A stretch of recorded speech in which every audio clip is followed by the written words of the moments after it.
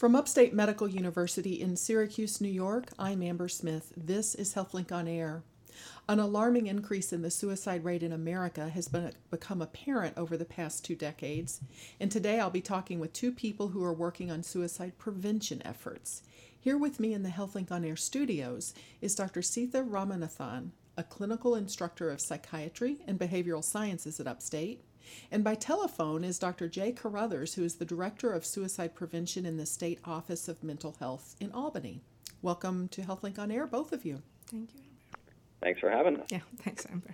So let's begin with the numbers. Is it true that New York State actually has the lowest suicide rate in the country, Dr. Carruthers?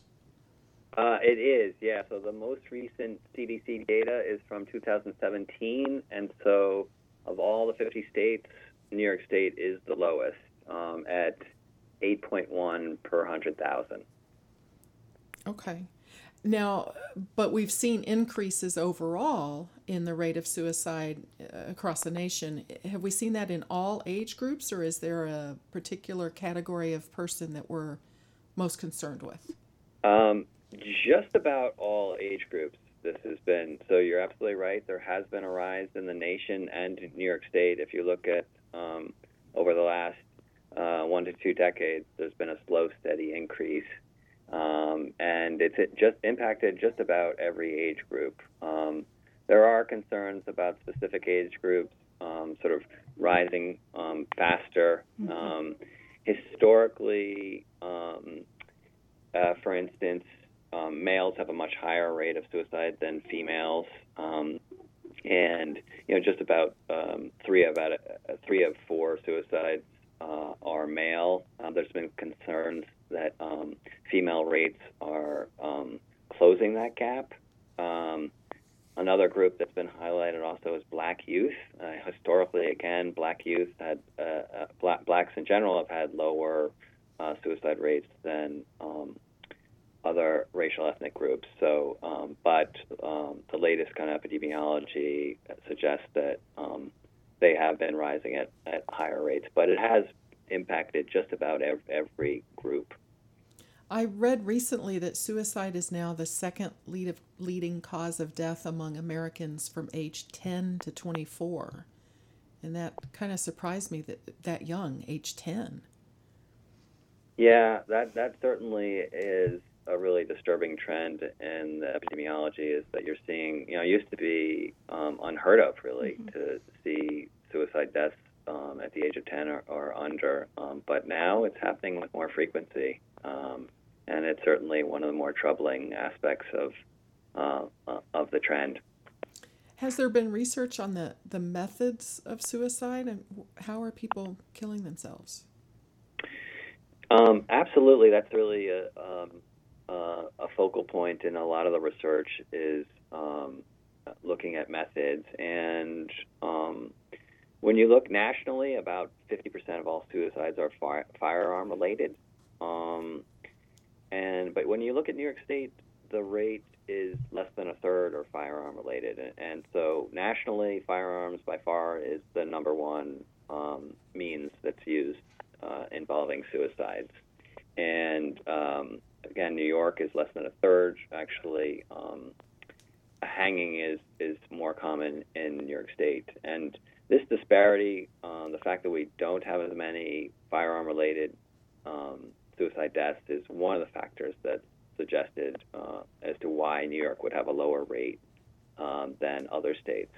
Interestingly, when you look at, particularly if you pull out New York City suicides and look just at the rest of the state, it starts to look a little bit more like the rest of the country. So about 40% of suicide deaths for the rest of the state are firearm related. But absolutely, the means at which people die, I think often there's a lot of interest in why people reach that decision. Why would they do that? How did they reach that decision?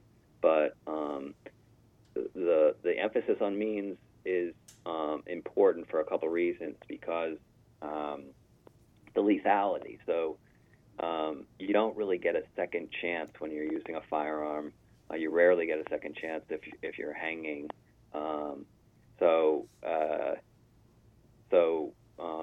many people may have a suicide attempt, but they're less likely to die if they overdose on medications or even superficial cutting. Those methods tend to be far less lethal.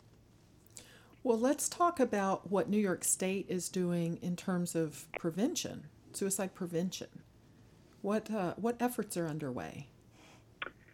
So New York State has really been recognized as a leader in suicide prevention across the country, and I think we, while it's true, even New York over the last 2 decades, the rate has been rising. We've been relatively flat level since 2012, and I'd like to think it's because of all the activities that we're doing. We're certainly trying to implement impactful suicide prevention programming. So we're very active in the suicide prevention space, and the main areas where we're focusing is first, I would say, is the healthcare and behavioral healthcare kind of space. So I think it's important to remember that even mental health services have not been explicitly designed to reduce suicide deaths. They've been designed to provide services for people with depression or schizophrenia or bipolar. So the work that's underway is often referred to as implementation of the zero suicide model. And really, what that boils down to is working with health and behavioral healthcare systems to fundamentally integrate, systematically integrate suicide prevention into the care that they provide. So we're doing that across the state. We've got a couple grants that help fund this activity to support health systems in making those changes. And there's quite a bit of activity right there in Onondaga County, particularly with the Syracuse providers. Well, I wanted to ask Dr. Ramanathan. I know she's been involved in the Attempted Suicide Short Intervention Program. Is that right? Can you tell us about that? ASIP is a novel intervention for suicidality. It is delivered in 3 sessions. It's delivered over 3 sessions, followed by letters. It's actually a part of the Zero Suicide Grant. We've been working in the program. We've been implementing the program for the last 1.5 years now, and have worked with around 50 patients right now, 50 individuals. ASIP was developed in Switzerland and has one randomized control trial, which showed an 80% reduction in reattempts in the ASIP arm as compared to the control arm. And there was a 72% reduction in hospitalization. So it's a pretty promising program. So it seems effective in reducing repeated attempts. That is true. It is actually brief, effective, and very person-centered. The intervention is delivered in a very collaborative manner. This is Upstate's HealthLink on Air. I'm your host, Amber Smith, and I'm talking with Dr. Seetha Ramanathan, a clinical instructor of psychiatry and behavioral sciences here at Upstate. And by telephone is Dr. Jay Carruthers, who's the director of suicide prevention in the State Office of Mental Health in Albany, and we're talking about suicide prevention. So I know you've got some targeted programs for high-risk populations. Can you talk to me about what you're doing for different high-risk populations? Sure. So I think there are a number of programs that are addressing high risk. I think ASIP is certainly one of them. We know that those that have had a recent suicide attempt are at very high risk for dying by suicide. So there's also Upstate. Dr. Robert Gregory at Upstate has a high-risk program. So those are outpatient services. And Dr. Ramanathan may actually know more about that program, but I think it's an important piece there that's local in Syracuse. More generally, the work that we're doing with healthcare providers is trying to identify those that are at high risk and then putting them on a care pathway. So it involves systematic screening, usually some sort of evidence-based intervention, a brief intervention called the safety plan that's collaboratively developed with the patient, and then close monitoring in terms of if after they leave the hospital. We know a high-risk time is particularly the immediate time after people leave the hospital, after being admitted for an emergency room, after an emergency room visit, or being admitted for psychiatric services. So we try to provide and encourage work with providers to engage patients in that high-risk time to reduce suicide deaths.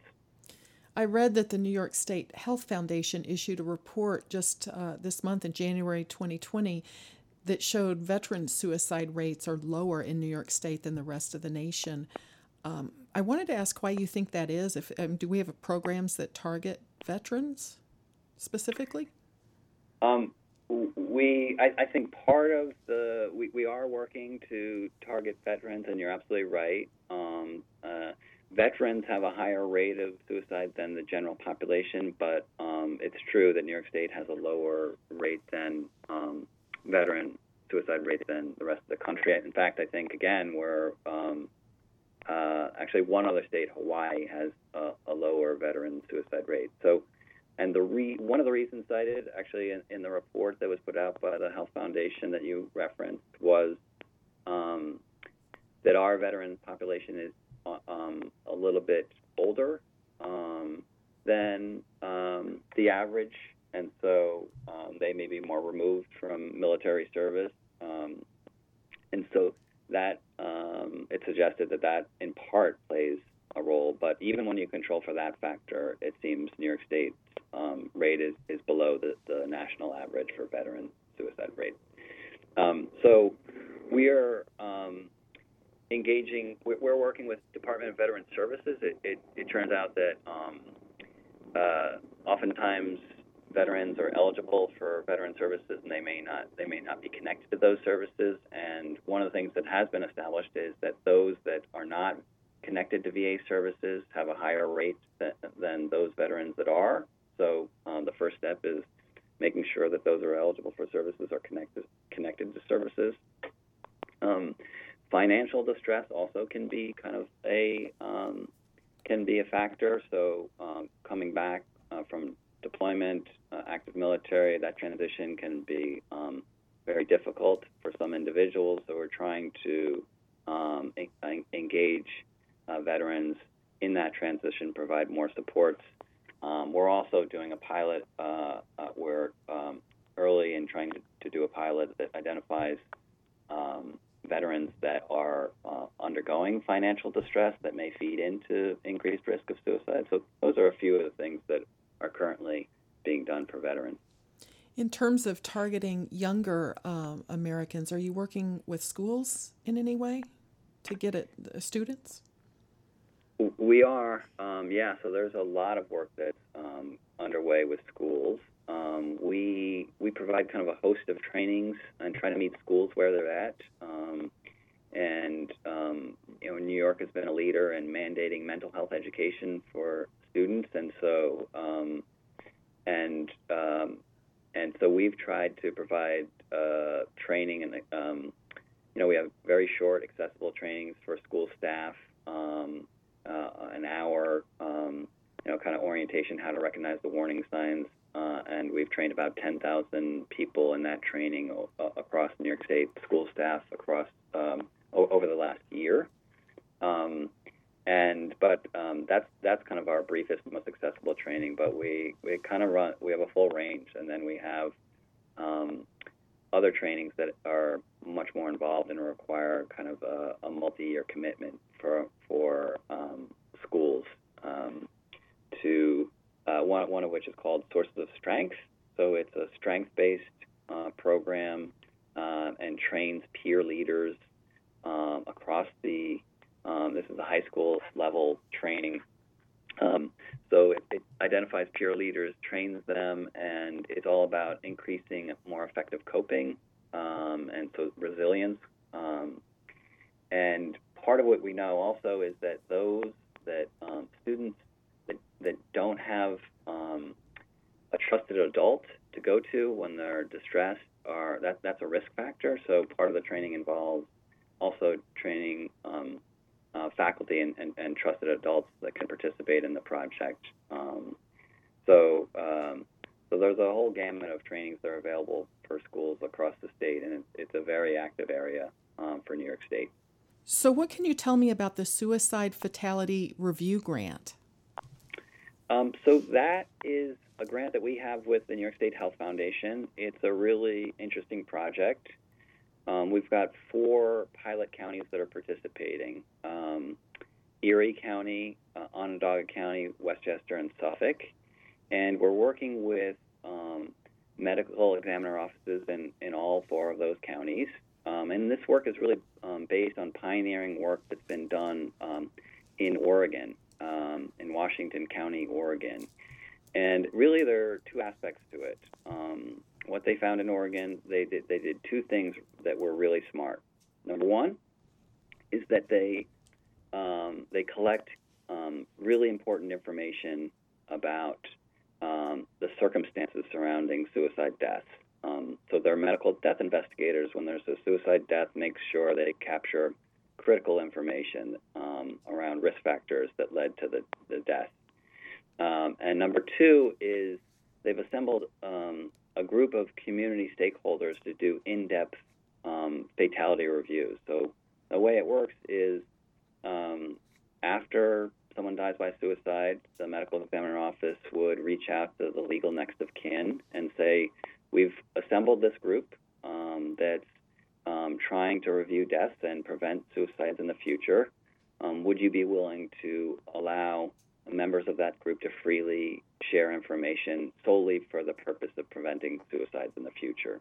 And so if the legal next of kin agrees to that, they conduct these in-depth reviews.